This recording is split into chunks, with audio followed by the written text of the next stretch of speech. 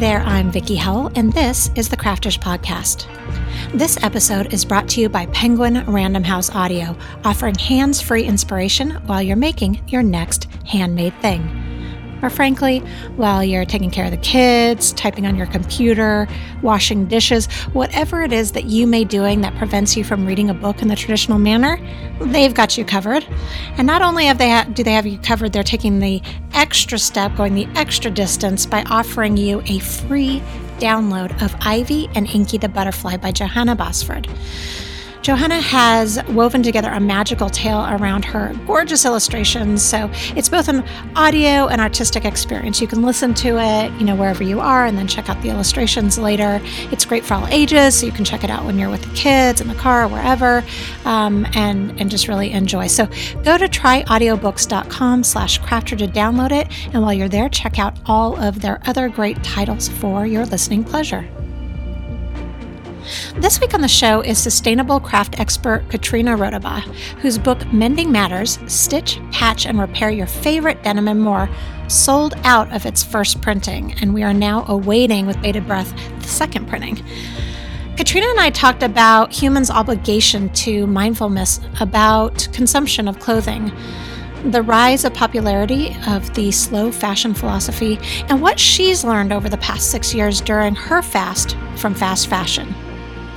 I'm a fan of her book. I've started working on a couple of mending matters myself. And then also, as just a total side note, the foreword in the book was written by slow fashion activist Natalie Channon, whom I also interviewed for this podcast, but back in 2016. So you can check that out too if you go back to the archives. Anyways, I really enjoyed speaking with Katrina and hearing her perspective during our chat. So let's hear it now. Katrina Rodabaugh, thank you so much for being on Craftish. Thank you for having me. I want to start out, well, first of all, congratulations on your gorgeous, gorgeous book, Mending Matters. I'm a huge fan of it. And I want to talk a little bit about the zeitgeist around it, but I wonder if we could start sort of really rudimentary. And if you would just take a moment to explain what slow fashion is. Goodness. Okay, I'll try. I think slow fashion is really different for everyone. And I like to think of it as really a lifestyle choice, and that lifestyle would reflect the person, engaged with it. But I think at its sort of most fundamental, slow fashion is really just about slowing down your fashion consumption. And that might just mean maybe you're just going to put a sort of fast on for a little while, right? You're going to reduce the number of clothing that you purchase for a month or for a year, or maybe not at all. Or maybe you're going to buy from ethical brands, shop recycled, start mending what you already own. I think there's a lot of different ways to approach it, but I think really at its basic definition, it's just about slowing down consumption. You say on your website that there was sort of a pinnacle moment for you when you really sort of made a decision that mending and the slow fashion philosophy was going to be the cornerstone of you as a person. Will you talk a little bit about that? I'm referring to the factory fire in Dhaka, Bangladesh. Yeah. So in April 2013, the Rana Plaza garment factory collapsed. It was a structural failure and the building collapsed. Mm-hmm. And over 1,100 people were killed. And at the time, I was working on my first book, which was upcycled paper toys for kids. And I had a little one. He was a year and a half old. And I was going about my other work. I really had no intention of turning my studio practice towards slow fashion. But the factory collapse happened, and it was big news for a couple of weeks, and then it kind of went away. And I was actually an environmental studies major in college and undergrad. And so it was that going away part that was kind of like a red flag for me as a younger activist, wait a minute, what happened? Why aren't we hearing about this anymore? Why aren't we hearing about this news anymore? So I started doing some research on fashion and garment factories, and I came across Elizabeth Klein's book, Overdressed, The Shockingly High Cost of Cheap Fashion. And that was really a game changer. And I had been a fan of Natalie Channon and Alabama Channon's work for a long time, but I came across some of her blog posts about the need for slow design and slow fashion during Fashion Week. And I was really inspired that she was sort of calling out her peers in this pinnacle moment of Fashion Week in New York, right? So those three things really formed the basis for me of turning towards slow fashion. And I was going to do a fast for just a year. I wasn't going to buy any new clothing. And I called it Make, Thrift, Mend. And I focused on secondhand clothing and mending and making simple garments. And now it's been 5.5 years later. And that's kind of still what I'm doing. So it was sort of those, those three influences coming together, making a 1-year project that just turned my whole studio practice in a new direction. I think part of what was shocking about the factory burning down, other than the obvious, and that people just sort of stopped talking about it, was that, well, one, I think that they weren't American, so I think just sort of the statement on what that means about in this country, especially our global stance. But two, I wonder if fashion is just another spoke to the, 24 hours news cycle of horrors we hear at all times. And that fire, 1,100 people being killed, was impactful until the next thing was impactful. Yeah, I think somewhat. I mean, with the Rana Plaza, the factory collapsed. It was actually a structural failure, one of the biggest structural failures of modern history. And I think one of the challenging things with that is that they knew the building wasn't super safe. And some of the garment workers had actually started protesting going inside and were forced to go inside. And I think another thing that happened is, so much of the labor is outsourced several times. So the person who owns the building isn't the person who's, contracting the labor, isn't the designer who's contracted the labor in the first place. So I think it sort of became this pointing match, and it was just a big question around, well, who is responsible, when 1,100 people are dead? And so I think that in a lot of ways, it is kind of, we're kind of have this barrage of news and horrific things happening all the time around the world.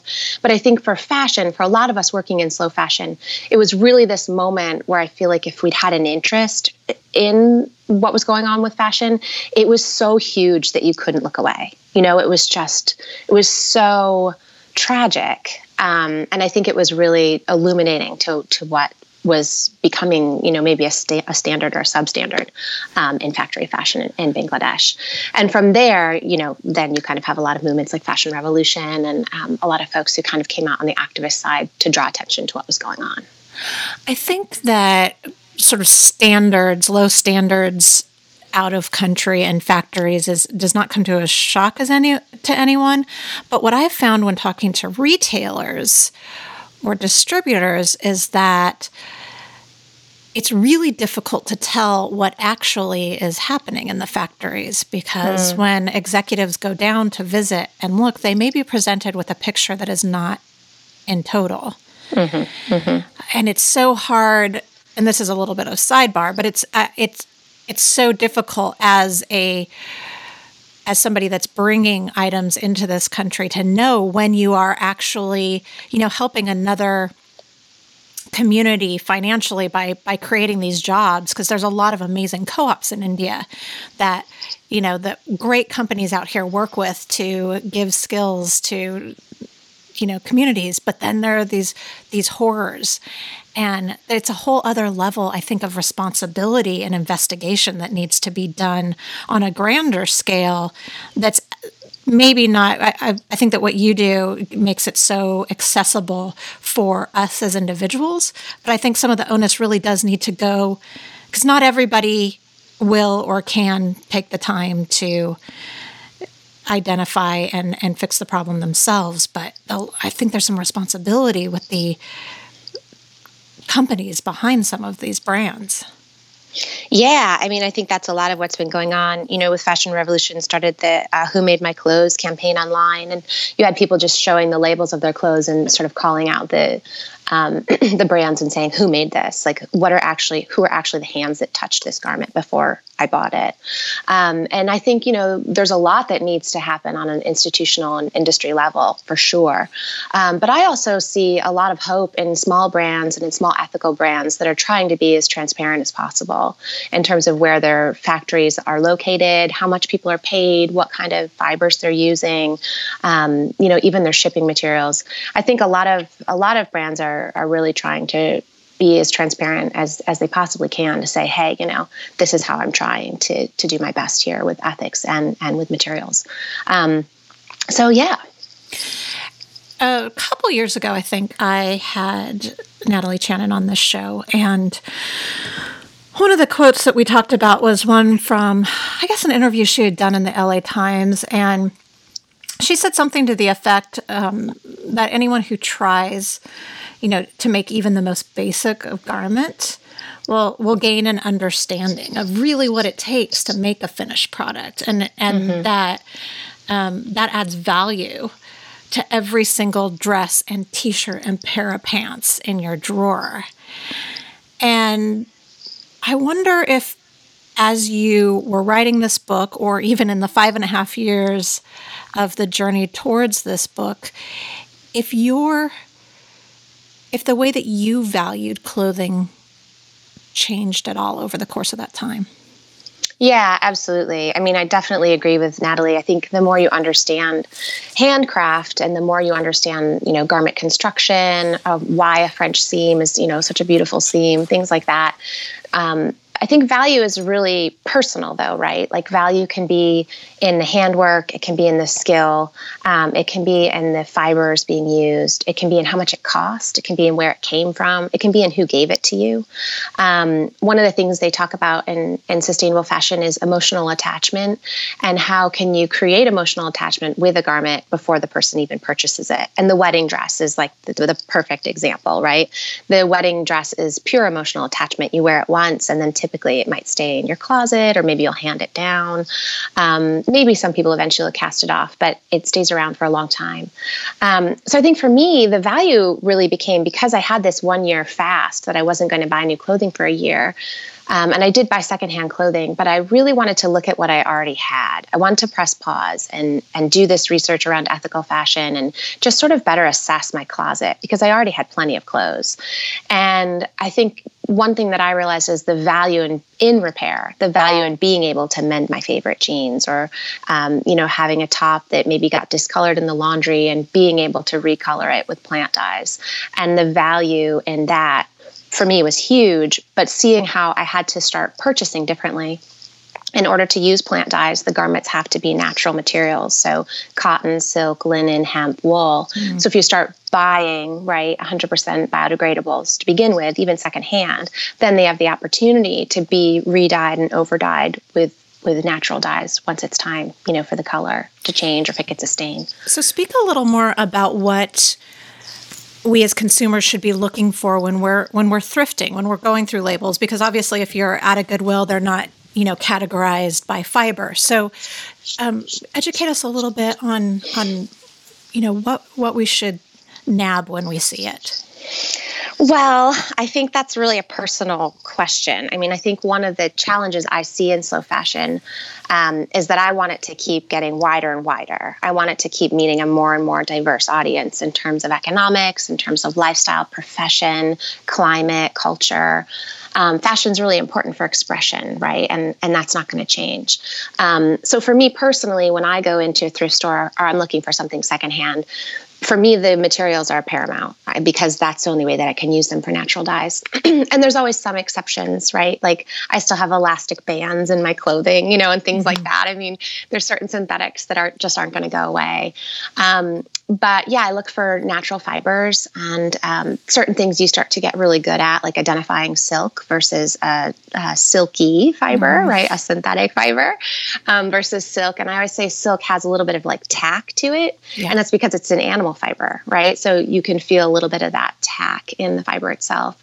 Linen, there's a lot of great linen out there from like the 80s and 90s, pretty classic cuts and things like that. Even if it's a light color, light green, light yellow, it can be over-dyed with a darker dye. And then for repair work, just for me, just looking for denim that's 100% cotton or higher percentage of cotton, and that's a mid to heavier weight denim, because it's just easier to repair and it just has more longevity because the elastic threads aren't going to break in the same way that they will in a high blend. But, that's to say it also depends on the person shopping and what they like to wear and their body type and, their budget and all those things. Absolutely. And just buying secondhand in general, right there, you've taken the first step. Even if you're buying, a highly flammable, like amazing 1970s polyester muumuu, that's not going into a landfill. So you're already winning. Totally.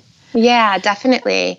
And, I think one of the things we kind of get confused about with thrift stores, we have this idea, a lot of Americans, Westerners have this idea that, I have these garments that somebody else would benefit from, right? I have these garments that I no longer want, but I can take them to the Goodwill and somebody who needs them will enjoy them. And on the one hand, maybe if the garments are in really good condition, if they're, fashionable clothing, yeah, they have a pretty good chance of being repurchased. But if the garments are damaged, if the garments are really no longer fashionable, missing buttons, tears, broken zippers, they can't be sold. And so already the things that we're donating, so many of them are damaged that they can't go on the floor. And then thrift stores are basic retail. So it's about supply and demand. And they have so much more supply typically than demand. I'm talking about like your general, kind of thrift stores, not like a curated vintage shop. And so then there's so much demand. So the clothes can typically only stay on the floor 30, 45, or 60 days. And after that, they have to go somewhere else. So, and then where do they go? They get baled, industrial balers. They might get shredded and used in, some kind of batting or stuffing for pillows, that kind of thing. They might get shipped overseas into oftentimes under-resourced country, and then it disrupts any kind of local textile skills and traditions, and also disrupts the local secondhand market. Or it might get stored in a warehouse until there's a need for it. It might get incinerated and it might go to landfill. So I think just the idea around consumption itself is really where we need to start. Like what comes into our homes and do we love it and do we need it and can we wear it for X amount of years, 5 years, I try to say. And if we could just, think about that mindfulness when it comes into our home, can we repair it? Will we repair it? That sort of thing. Then it just slows the whole cycle down. And then we're not, casting off garments and purchasing garments at such an alarming rate. It's especially now, it's a big turn to take if you're used to, and I'll be honest, I'm on camera at least a couple times a week. Having different clothing at all time is just part of what I do. But it's a shift that I've been trying to make on how I can re-accessorize and how I can be a little bit more mindful because I, participate in the throwaway tops, and that's not something that I really want to continue doing. But when you think about that big turn in your book, you say simply slow the journey down. And I wonder if you could just, for those of us that are always going 150 miles per hour, and I know I'm not the only one who's a mother and has a career and a wife and all of the other things, where's a good starting point? Yeah, I get it. I mean, I have 2 little kids and, my husband and I are renovating a 200-year-old farmhouse and we both have careers and life is busy, and I think for many of us, we're working at a very fast pace. I think with fashion, I always say just start with the next garment. Just that very next garment, just that very next purchase, just one. Because I think it is about incorporating the mindfulness, incorporating this new way of thinking into your life, and that has to be integrated. And that's why I really can never have like a one-size-fits-all prescription, right? Because if you have someone who has to dress a certain way for work and they have a certain type of meeting, then, the fibers and the clothing that's available in that culture is going to be different than somebody who maybe works from home. And there's several other types of examples. But I always say if we could just start with that next garment, just even with do I love it? Do I need it? I think just those two questions are huge. And then you start to think, maybe not, right? Maybe I don't really love it. Maybe I just kind of like it. Or maybe I don't really need it. I just want something new. And then I think there's a lot of work we can do around that in our own closets, with what we already have.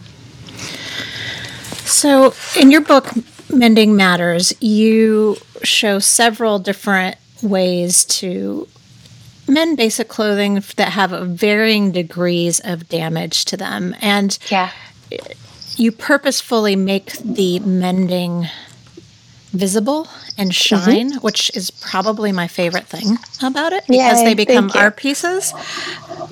If for folks out there that maybe are not sewists, and definitely not artists, what is the most approachable way to start mending? So there's high contrast mending and there's low contrast mending. And low contrast mending is really more traditional, right? You try to match the weave of the garment with your mending and your darning. And so some of the projects in the book are low contrast. And I always say those happen in not really ideal places, right? Like the seat of your pants or like the upper thighs in women's jeans, maybe your armpits, things like that. So in those cases, I usually just try to some of the basics of mending to match the garment, the patch, and the thread in terms of color and in terms of fiber and weight. So if you have a heavyweight denim, a dark heavyweight denim, you'd use a dark patch and a dark thread, right? And where are you finding these patches? Are these coming from other clothes, or are you buying patches? Sometimes. If there's something particular I want to match, then I'll go to the thrift store and I'll find a match, particularly with denim, because there's so much denim in the thrift store that you have a pretty good chance of matching the color and maybe even the weight. I also have the benefit of teaching classes, so I have a bunch of scraps, from my classes and from my kits and things like that. But yeah, usually with denim, you can certainly find other denim, or people give me denim. My mom started giving me her cast off jeans and I'll cut them into patches, that kind of thing. Sure. But with linens or silks or other cottons, like a quilting weight cotton or something like that, you'd want to match the weight and the fiber. So you might go to a thrift store, you might go to a fabric store, whatever you have available. But I still think the easiest way, so that's about low contrast and high contrast, but the easiest way is still just to put a patch on it, right? If you have a tear in the knee or something like that, put a patch over it, do some simple stitching, and get the garment back into rotation. I think with denim, it lends itself really well to the high contrast visible mending because it's usually weekend wear. It's usually casual wear. And so a lot of times we can add that embroidery and add that embellishment because it's something that's just, sort of being worn on the weekends or being worn in casual environments anyway. So I always think a pair of jeans is the best place to start, and then you can kind of decide how much stitching and patching you want to add. What is the difference for you between approaching something from a practical matter, so a garment that let's say has a hole in the knee, to approaching it in an artful manner where maybe it is, jauntily askew on the lower hem of a blouse and you've chosen to go high contrast? Is the outcome for you different? Are you approaching one practically? Are you intentionally creating art pieces? Or do you just let the garment speak to you? Yeah, I think it's a combination. The turning point for me in mending was really when I realized that I could use my background in fiber arts and I could use my background in the arts to repair my clothing. That was really my light bulb moment when I thought, oh my gosh, I can think about with very basic stitches. There's only 3 stitches in my book. They're the most basic stitches in my opinion. So it's not about having a high level of being, an embroiderist or that sort of thing. But with really basic stitches, you can look at the basic elements of design, line, contrast, scale, color, texture. And you can make these choices by just considering your design elements, right? So just color, just staying with a blue and white color palette, just considering the scale of the patch. Do I want it to be really oversized? Do I want to use several smaller patches? The line, is my stitching going horizontal or vertical or both? These things give us enough elements to make an infinite number of mends, right? An infinite number of outcomes. So I think for me, it's really a combination of, well, where is it, right? Like, where is the repair? If it's someplace I want to be really visible or not. Like, a knee is a great place. An elbow is a great place, right, for a high contrast repair. My jeans often tear right in the upper thighs, and then they tear at the knees, and they tear at the back pocket. So I might do lower contrast mend in the upper thigh, high contrast mend on the knee, and a high contrast mend on the back pocket. But I think it really depends, on the garment. I don't usually take custom work, but I have done some work, particularly for the book. The models were all local friends, contacts, colleagues of mine. And so I mended some of their clothing so they could wear it for the book. And some of the clothing, they didn't want a high contrast mend. And so, that made it an easier decision. But I first like to focus on the utility of the repair to make sure that the repair is going to hold, and then think about the design elements. Is mending creative for you? Yeah, it is. I think using, again, those basic stitches. So I did my undergrad in environmental studies, and then I went to graduate school for creative writing. Poetry and book arts was my focus. And it was really my book arts professor that encouraged me to look at my work over a couple of decades as fiber art, and to start bringing more fiber into my book arts work. But it was some of those very basic bookbinding stitches that I originally started applying, to repair work, to my mending, to my garments. So it is artful and it is creative, but it's also very functional. I think in that way, it probably falls more into the design camp, because they're garments that I plan on wearing over and over and over again.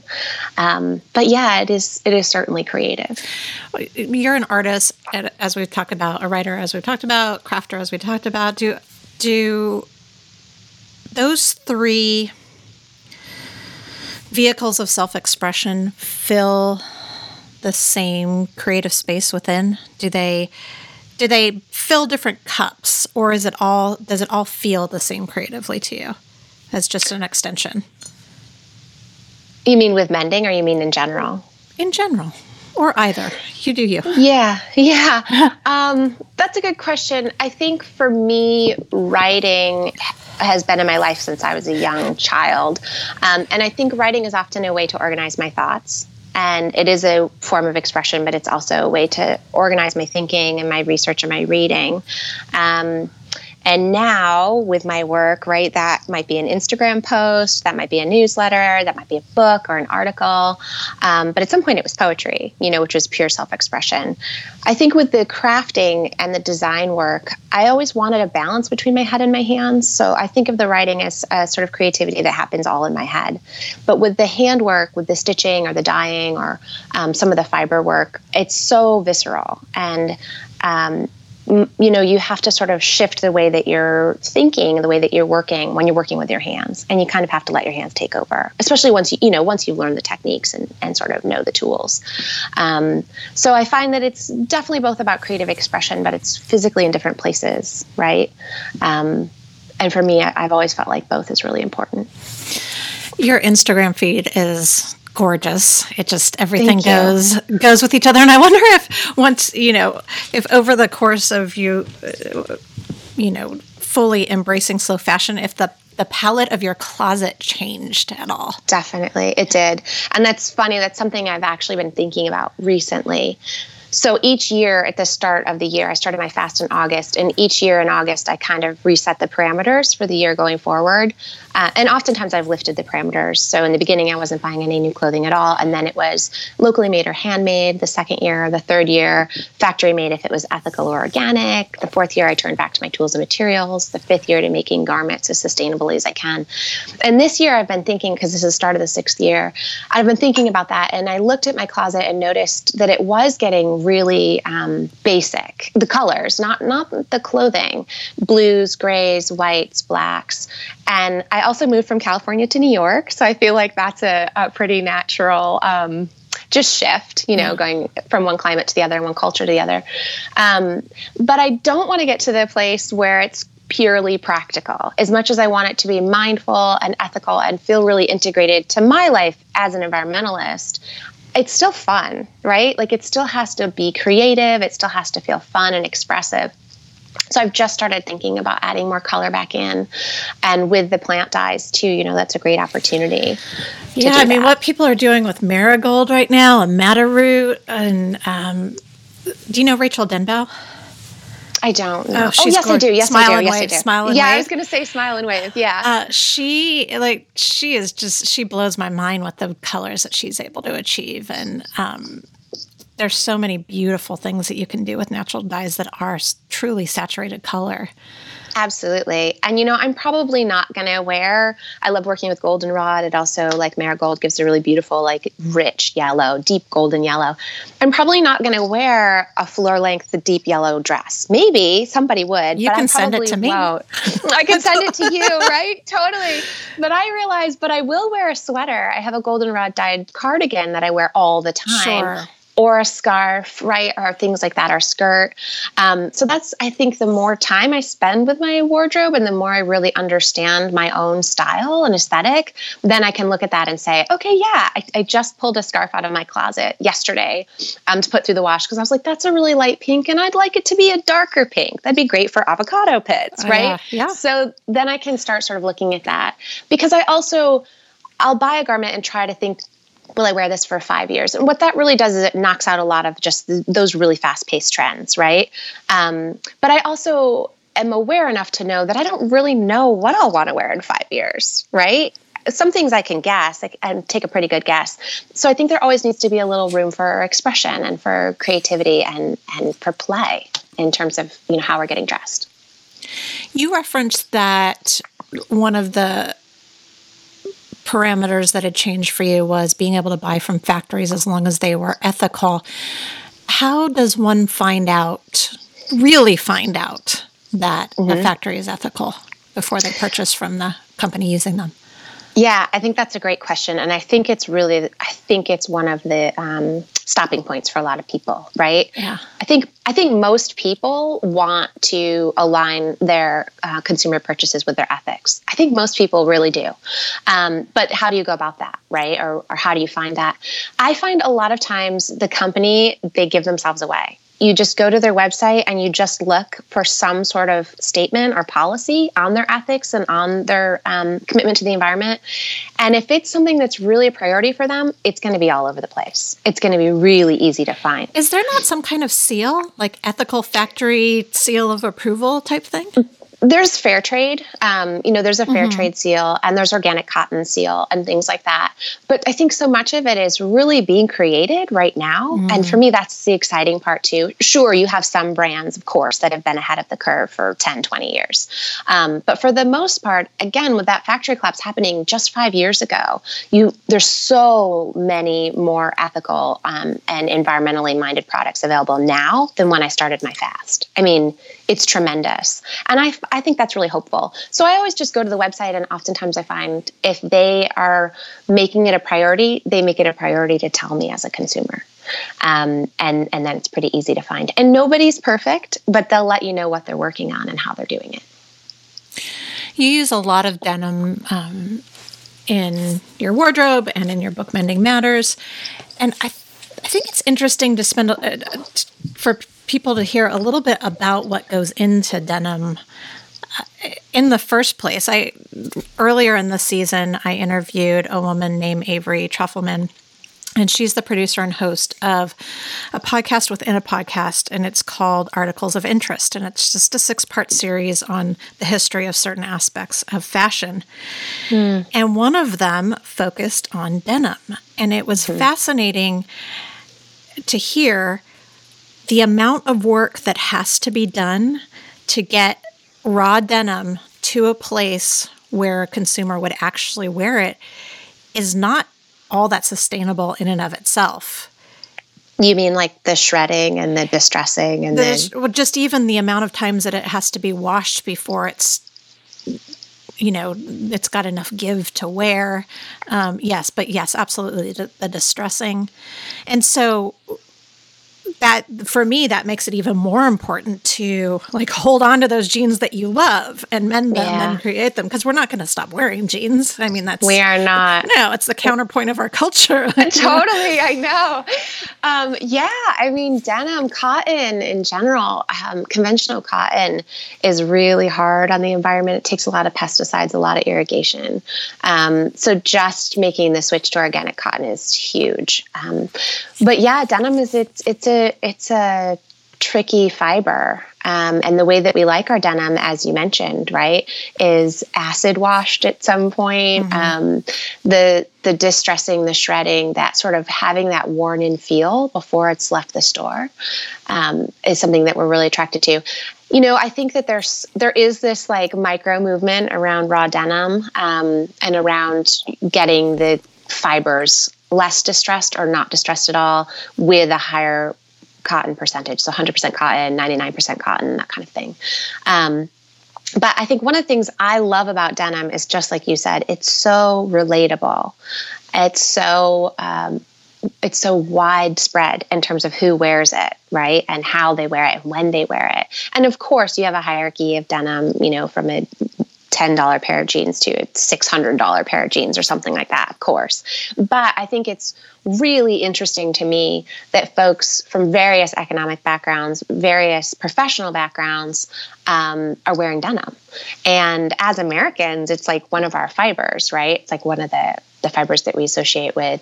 And again, like I mentioned, in that weekend wear, that casual wear, that leisure wear, being denim. And so I am in this funny place with most of my denim where my fast started 5 years ago. So in some ways I'm locked in to the denim trends of 5 years ago, which is like the low waist and the peg leg.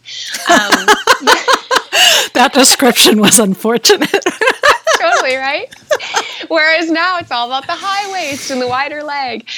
So some of that, it's like, I think with something like a tunic or a cardigan, there's some things that you can probably like outlive the trend, but there are certain things like denim, the trend is every couple of years. Yeah. And it's really simple. It's really just where that waistline hits and how wide the pant leg is, because denim's a pretty basic design, right? Jeans are a pretty basic design.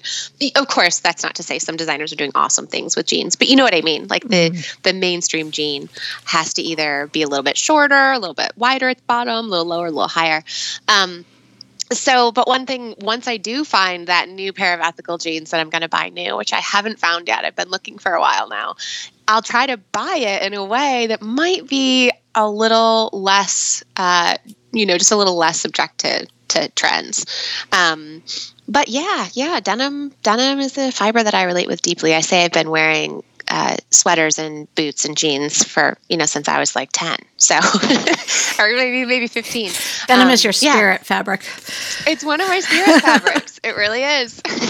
Was there any loss that you felt from getting away from faster fashion? Like, did you have to mourn any particular like fiber or piece or immediacy of receipt or any aspect? I think it was really more behavioral. So before I had my son and just before I started my fast, I've been working in an art gallery in downtown San Francisco. And on my lunch hour, I would just go browse, right? I would go browse different sale racks, different shops, go to the little lunch area next door. And, I just happened to walk by a couple of shops, that sort of thing. So it was really, my mom was living in New York. She'd come visit and we'd go shopping, right? We'd go to lunch and we'd go browsing. And so it was more that behavioral stuff that had to switch, where going on your lunch hour, going on a break and not shopping, but just taking a walk. Or if you need to browse, go to the bookstore, right? Or those sorts of things. And then when my mom would come to visit, just going out to lunch, going to the park, those kinds of things. It was really more behavioral.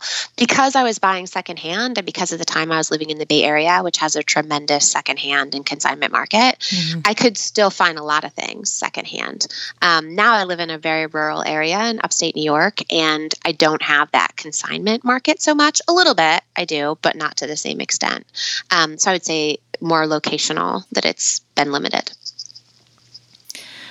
What is one thing that you hope people take away from Mending Matters and your work to spread the slow fashion movement?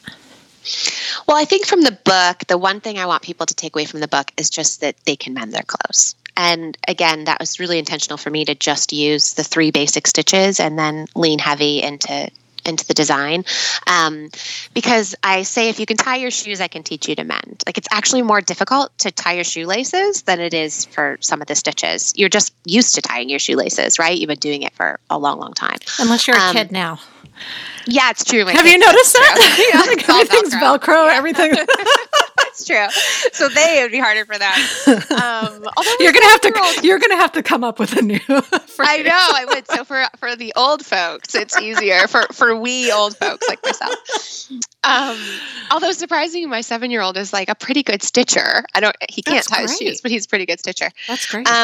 So yeah, I think that, I just want people to feel access. I just want them to feel permission. I want them to know that if it's a favorite pair of jeans and it's damaged or broken, it still has life left in it, and they can do some, basic patching and mending, and they can wear them again. And with that act, it's like the act of just focusing on the next garment. Do I love it? Do I need it? When you just mend one pair of jeans, there's so much self-acceptance that has to go into the way that you mend it, right? Just like accepting that your stitches look a certain way, or accepting that your patch looks a certain way. But it's a practice. It's a creative practice. So the more that you do it, the more comfortable and confident you'll get at it, as you keep going. But just to feel access to mend our clothes, I think is hugely important. And for the slow fashion side of it too, I think just to feel like it's possible, just to feel hopeful, just to feel like everybody can make a change, regardless of their budget or their lifestyle or their livelihood, that they can make some changes to align with sustainable fashion, even if it's not an overhaul. Katrina, thank you so much. I've really enjoyed this conversation. Thank you so much. Me too. Thank you. For more information on Katrina Rodabaugh and her book, Mending Matters, go to her show notes page at vickihowell.com/craftish. All right, now it is time for our last segment, What I'm Crafting-ish To. And this is a segment where I just kind of share what's been entertaining me while I've been making and working this week. And it is in partnership with our friends over at Penguin Random House Audio. So for TV, I have binging. I'm a late binger to this hilarious sitcom called Schitt's Creek. It is a co-creation from Eugene Levy, whom you know from movies he's done a million, like American Pie and A Mighty Wind, Father of the Bride. So many films. But he wrote this and created this with his son, Daniel Levy, who is, I really want him to be my best friend. He's pretty amazing. So anyways, I'm really enjoying this. It's got Catherine O'Hara, whom I Ovs love. And it's a great show to have in the background while you're working, for sure. Definitely while you're sewing, which I'm doing a lot of right now. And then also I was just on a retreat, and so we watched a movie as well. I was on a knitting retreat, and we rewatched the 1980s movie starring Miss Faye Dunaway as Miss Joan Crawford, Mommy Dearest. Still just as good the umpteenth time I've seen it. So revisit that. I think you can find it on Amazon Prime. Music, I am listening to a band called The Bess. They are out of New Zealand, and they're kind of like a pop rock punk band, kind of. Sometimes they're a little bit in the same bucket as like the Sundays, but then they get a little bit harder, like the Cranberries. Anyways, you get the gist. I'm enjoying them, and they're kind of helping me heal my wounds of missing out on Bikini Kill tickets. I was going to go to the Palladium in LA. I was going to fly out just for the show, and the tickets sold out in like 90 seconds or something like that.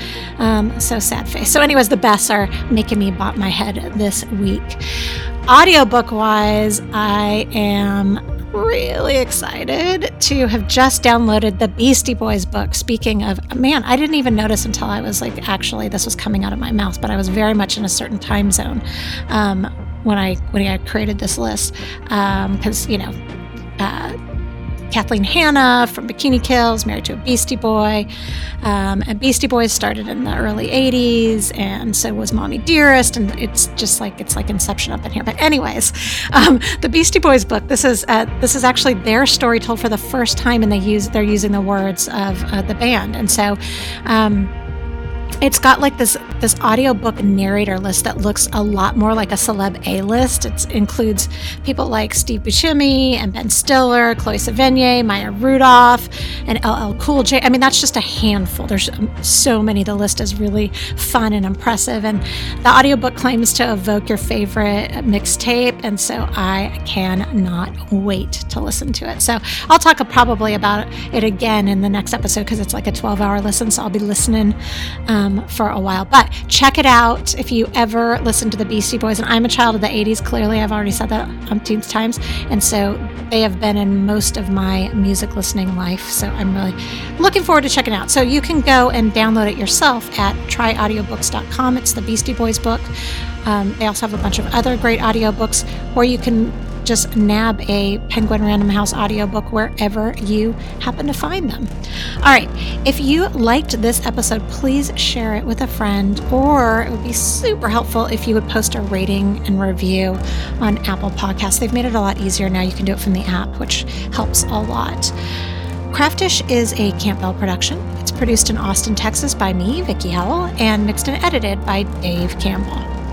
Music is provided by Explosions in the Sky. So if you would feel so inclined, I'd also appreciate it if you follow me on Instagram. It's just at Vicki Howell, and Facebook.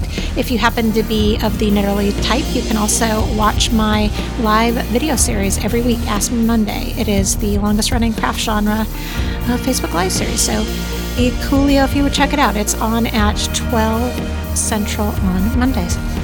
All right, that's it for us today. But check your feed next Thursday again, where we will have another new episode of Craftish Podcast with my guest, author of Physical Disobedience, personal trainer and nutritionist Sarah Hayscomer. She and I talk about the craft of a healthy body image. Until then, take a little time to fill that creative well. Breathe in, craft out.